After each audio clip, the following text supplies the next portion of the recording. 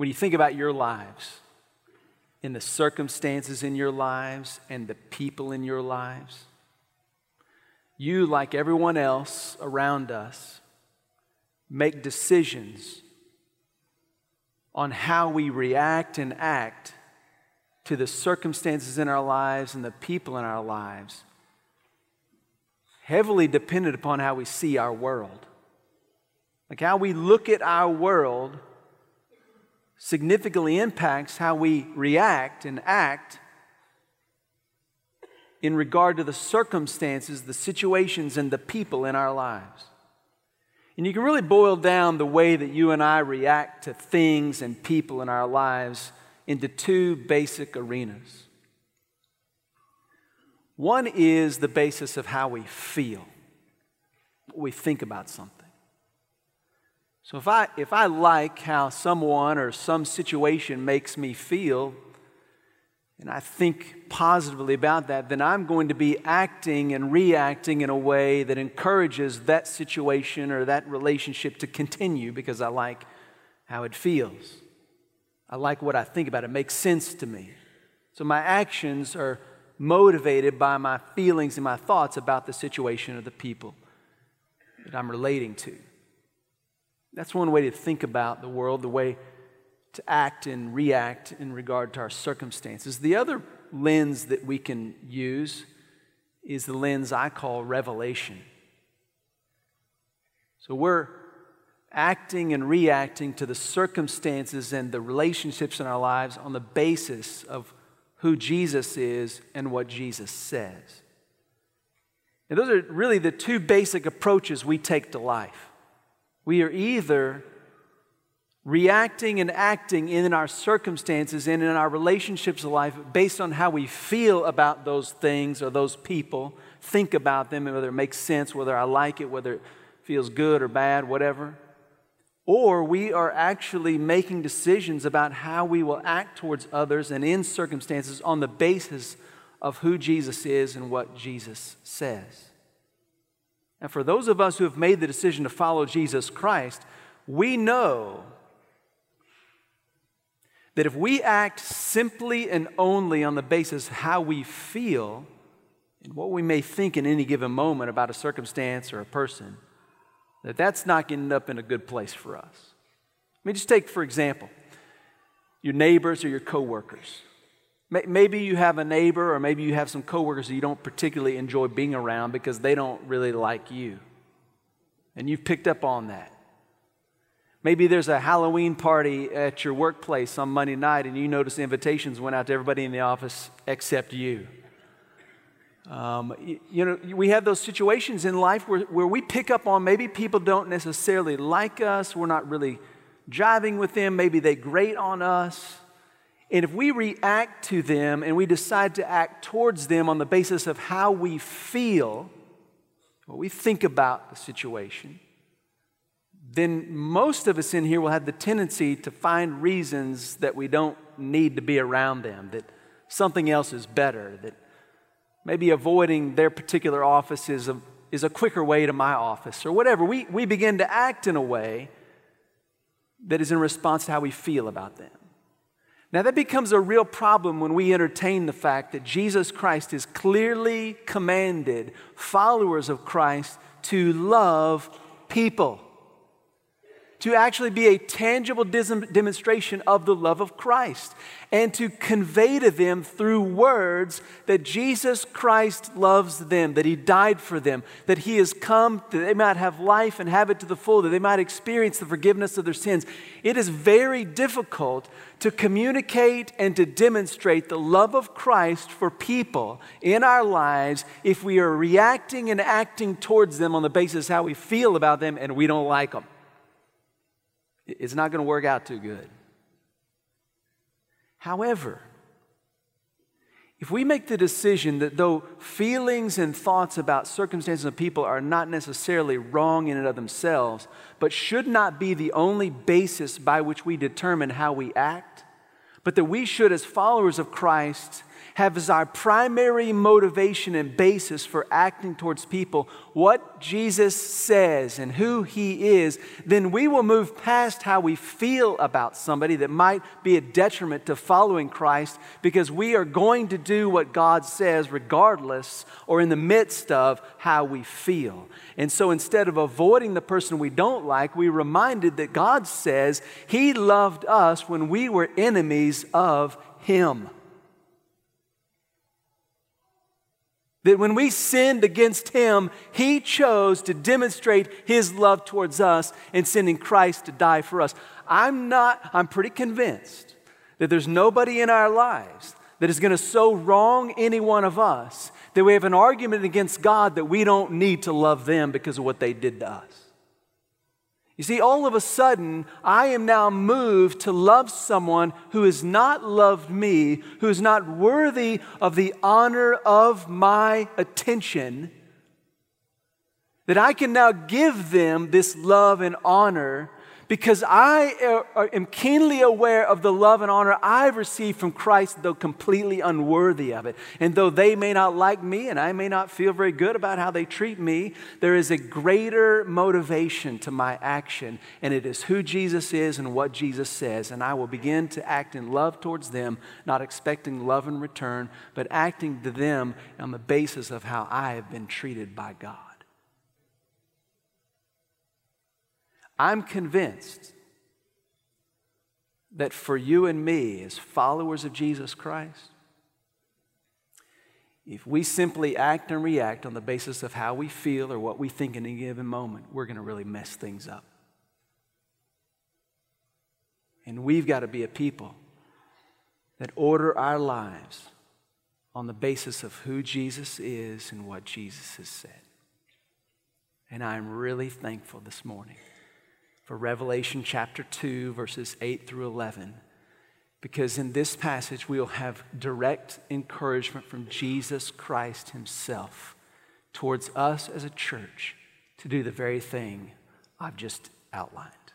So let's look at Revelation chapter 2, starting in verse 8.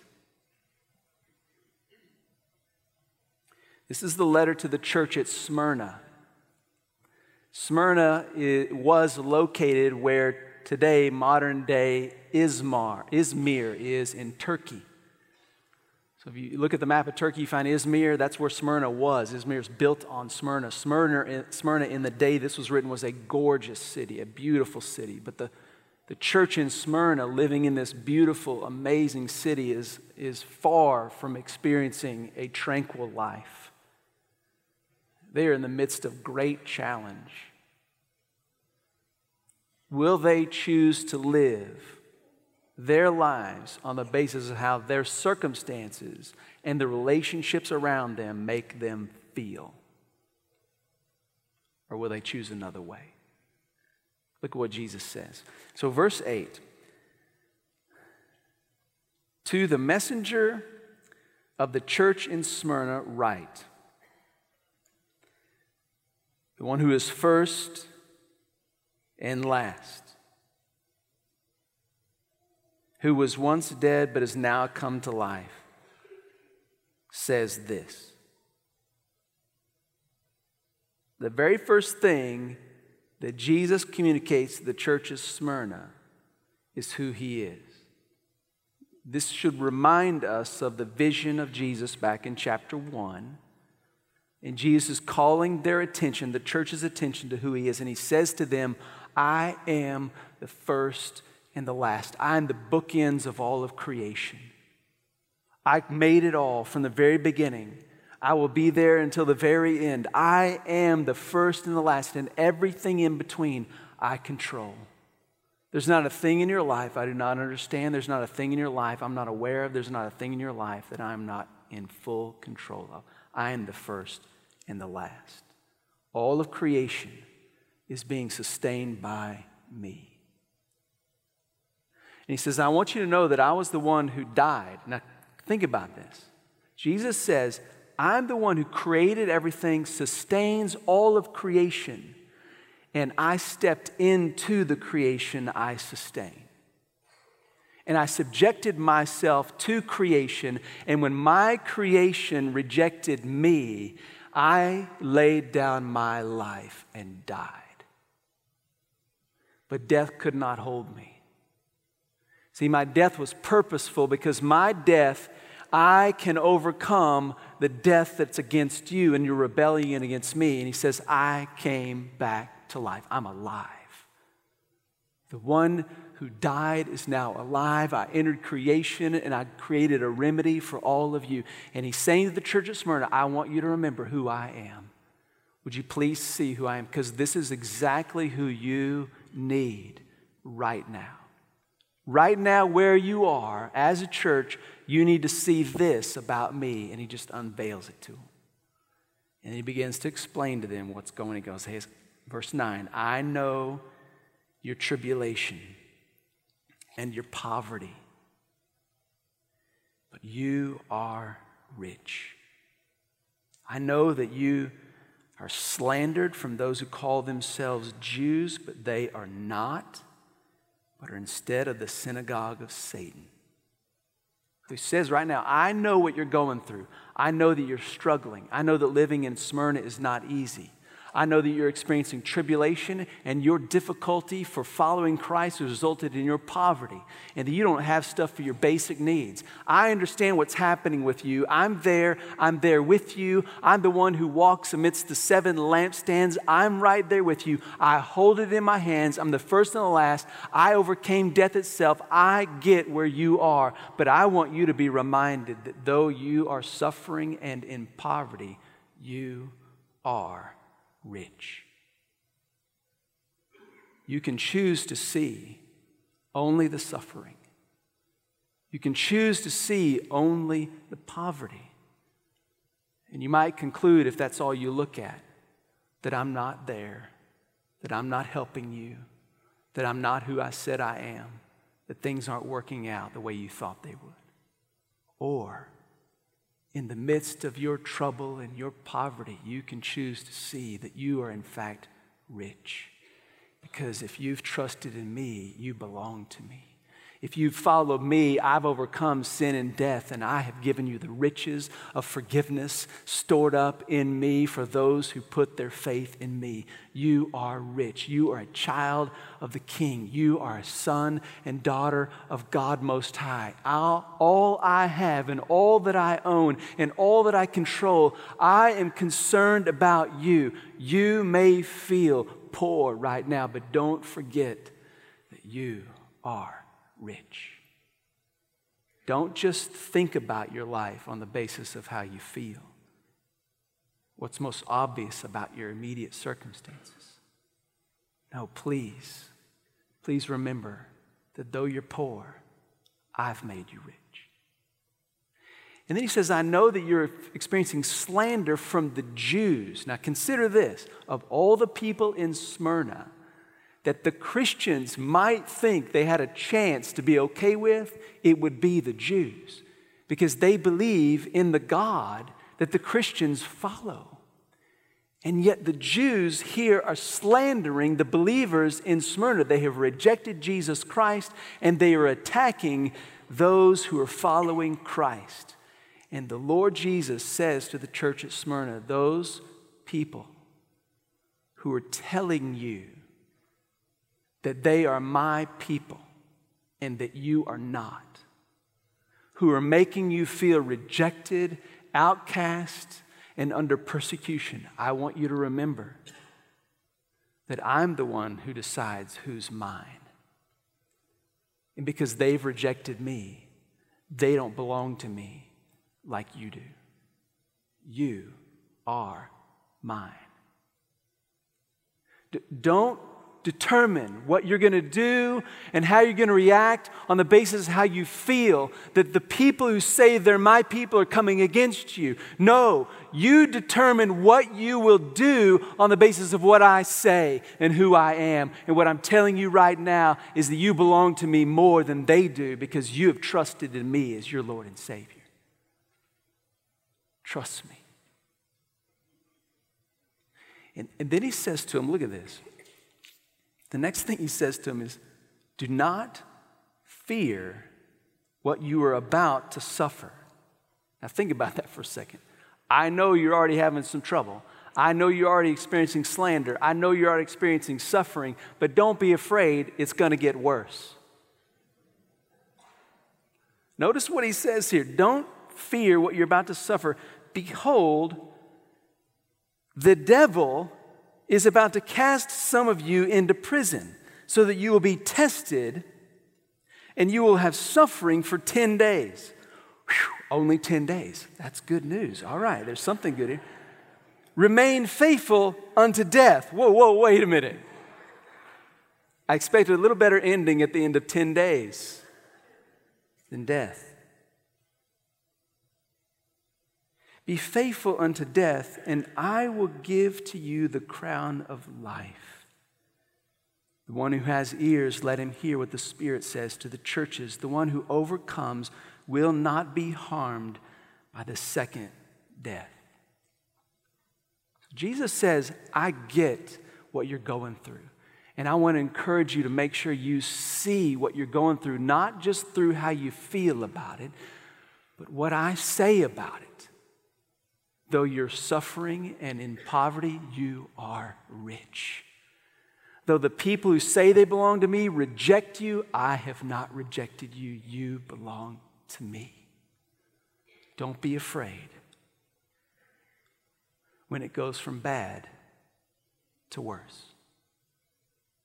Do you know when it becomes most apparent how do we order our lives? It becomes most apparent how we order our lives, whether or not we're determining how we act and react to the things around us based on how we feel and what we think, or whether or not we are determining how we act and react on the basis of what God says and who God is. It becomes most apparent when things go from bad to worse. And things are fixing to go from bad to worse in the life of the church at Smyrna. And Jesus says to them, don't fear. Don't let your feelings win out. Is Jesus saying, don't be afraid at all? Don't feel fear? He's not telling them not to have feelings. He's saying, don't let your feelings win out over who you are. You need to make sure I win out over who you are and what you do. Don't be afraid. Things are going to go from bad to worse. The devil is going to come and throw some of you into prison. Now, if I'm listening to these words, I'm thinking, what in the world's Jesus trying to communicate here?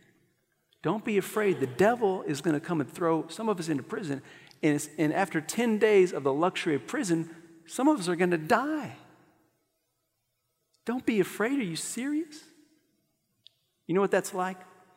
That's like a dad who grabs his 7th grade boy on the night before football practice goes full pads. And he says to his son, I know you're excited about football, but I can tell you're a little bit anxious about moving into pads tomorrow. I know that it's been challenging, the workouts and the difficulty of the coach yelling at you, and I know you're excited, but I know you're a little anxious about getting into full pads tomorrow. Tomorrow you get into full pads, people are going to be banging on you and crushing you. Like, I know you're a little nervous about that tonight, but son, I don't want you to be afraid about getting into full pads. I don't want you to think about the fact that 40% of 7th graders, just like you in the first week of football practice, break a bone. I don't want you to think about that, son. I don't want you to be afraid tomorrow at practice. And don't you worry about the fact that when you get pads on, you start going through these hard workouts, and some kids suffer dehydration. Don't worry about that. Don't be anxious over the fact that you might collapse there in the middle of the field thirsty because you haven't been able to get enough water in those pads because you're sweating so much. Don't be nervous about that, son. I don't want you to be afraid tomorrow in full contact practice. I don't want you to be nervous about the fact that last year in football, 10,000 kids just like you all over the nation who suited out for football, got in their pads and got in their helmets, ended up with a concussion. Don't let that bother you, boy. Don't be afraid getting on those pads. There's only a couple dozen people who died last year playing football. Don't be afraid. I mean, if you're that 7th grade boy, you're going to quit the next day, aren't you? It's like, I'm not going to be afraid because I'm not going out there, Dad. And it kind of feels like when Jesus says to the church of Smyrna, don't be afraid, Because tomorrow the devil's going to show up and throw you into prison, and 10 days later you're going to die. Don't be afraid. Jesus is aware that so many of our circumstances create major emotions, and that our tendency is to react on the basis of how we feel. And Jesus is just saying there's a higher reason for you to order your life. And it's who I am, and it's what I say. When the devil shows up and he takes you guys to prison, you're probably going to be scared. When 10 days later you're executed for your faith, you're probably going to be afraid right before you die. But I want you to know you don't have to be afraid. You don't have to act in fear. You don't have to act like you're afraid of anything, because listen to this. I've already been there, and that's what I'm telling you what's going to happen. So that you know that I've already been there, that I'm the first and the last, that I'm still in complete control. When you get in that moment, you'll know that I'm going to meet you in that moment, because the moment they kill you, I'm going to meet you with a crown of life. Now, isn't that interesting? I don't know any other kings in all of history that have shown up with his people and given them a crown as opposed to expecting his people to give him a crown. And Jesus says, here's the kind of king I am. You die for trusting in me. I'm going to show up at your death and give you a crown of life. You don't have to be afraid, even though these circumstances may create an emotional swell in you that you cannot control. If you'll focus on who I am and you'll trust me and you'll let the things that I say dictate who you are, you're going to be so thankful you did, because one day everybody who's rejected me and ordered their lives on the basis of how they feel and what they thought and rejected what I said are going to come under judgment. Guess what's going to happen to you? You will not be harmed by the second death, the judgment of God. You will be free from judgment, because you have been forgiven for all your sin. Order your life on the basis of who I am and what I say. It's a far better way. It, in fact, is the only way to life, even in death.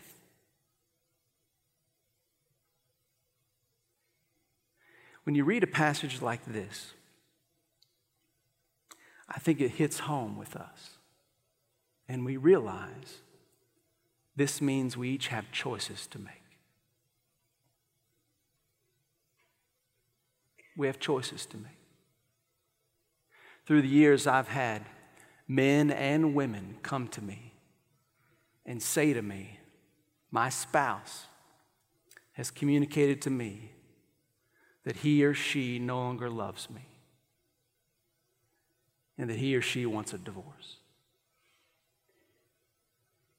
And I have seen people go through that and act and react on the basis of how that made them feel and what they thought about the circumstances and their spouse who is leaving them high and dry. In fact, not long ago, I had a guy call me up and say those very words. My wife is leaving me. She wants to divorce me. It doesn't matter what I do or what I say. She is no longer interested in following me. I'm really upset about that. I've got the kids to take care of. I've got to deal with, protecting myself, and started going through all these reactions. And some of them were, you're not going to believe what she did. Because of that, this is what I'm going to do. And there was so much of his actions and reactions that were determined by what he felt about his wife, who was now abandoning the family, and what he thought he should do in order to respond to the travesty of this brokenness. And I simply reminded him, I don't understand how you feel. I don't know what I would think if I were in your shoes. But I know that Jesus knows exactly where you are. That he understands how you feel. He knows every thought that you're having.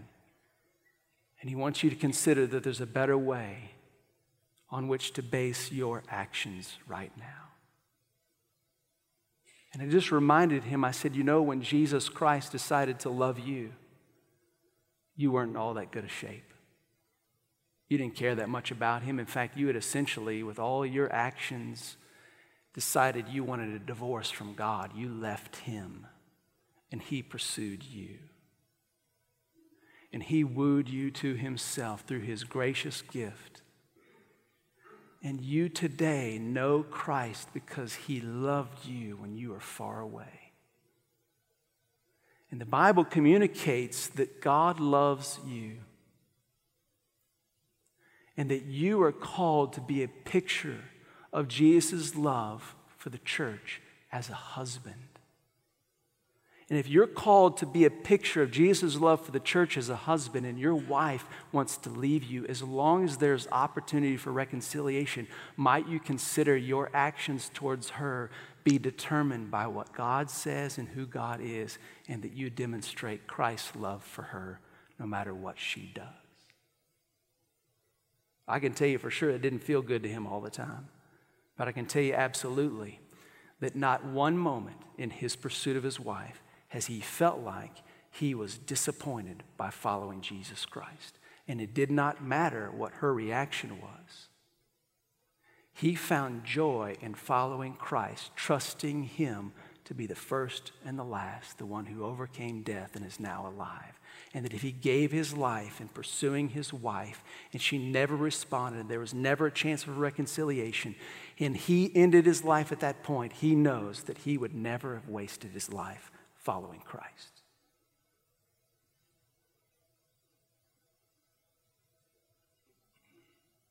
You know what he discovered?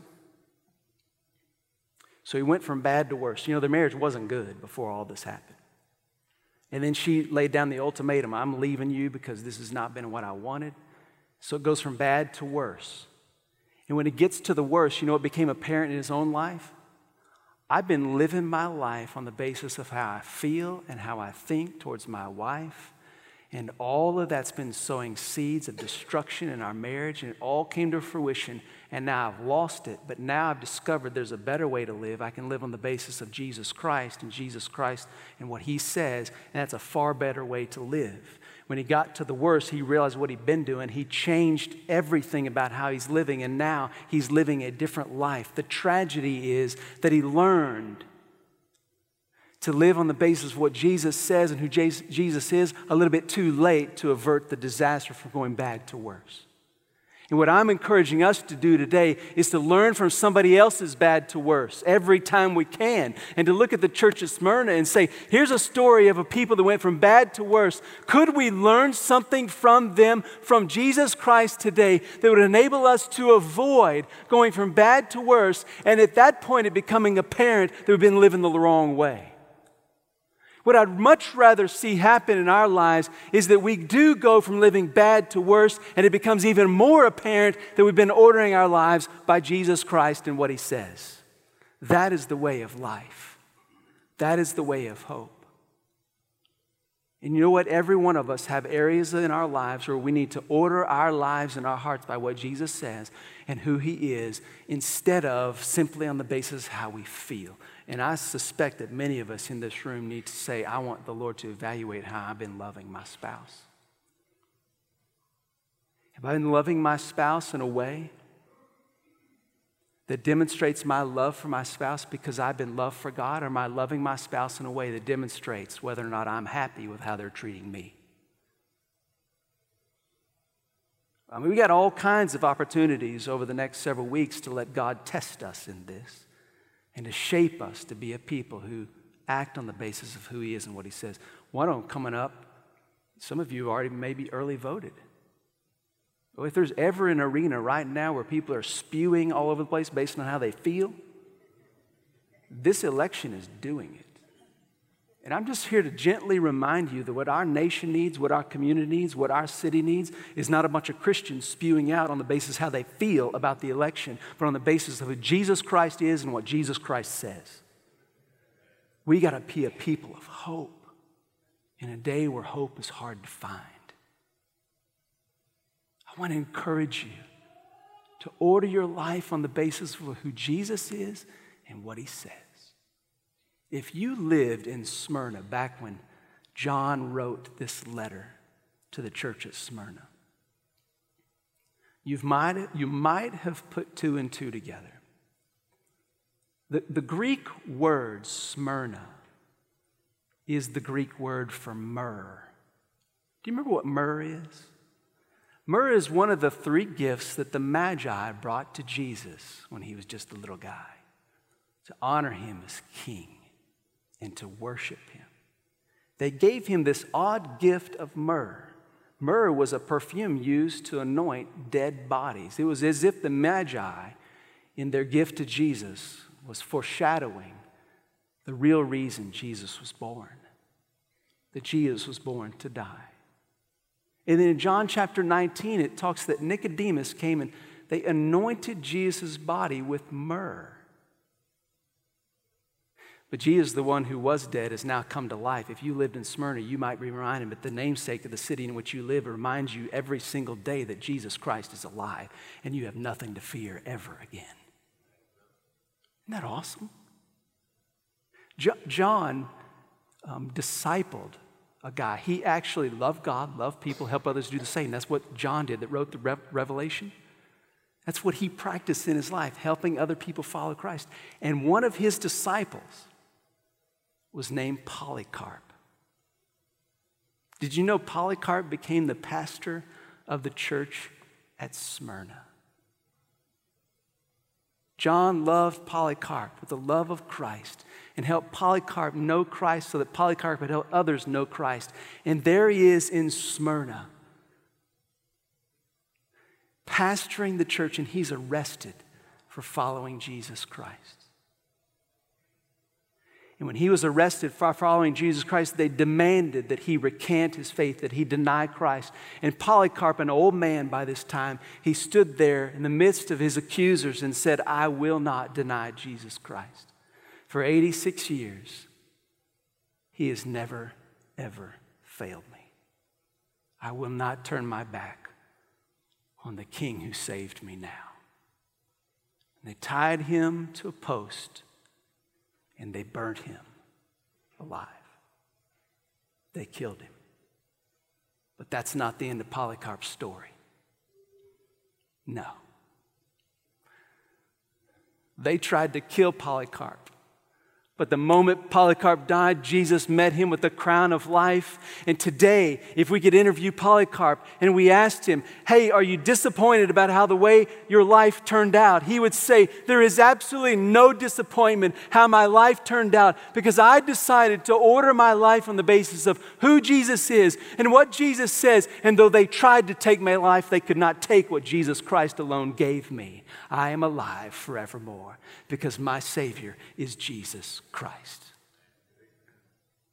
If we are a people who order our lives on the basis of who Jesus is and what Jesus says, no matter what, we will be a people who are never disappointed. Jesus sees your life so clearly. And if you will just see him, you will see clearly enough to trust him every step of the way.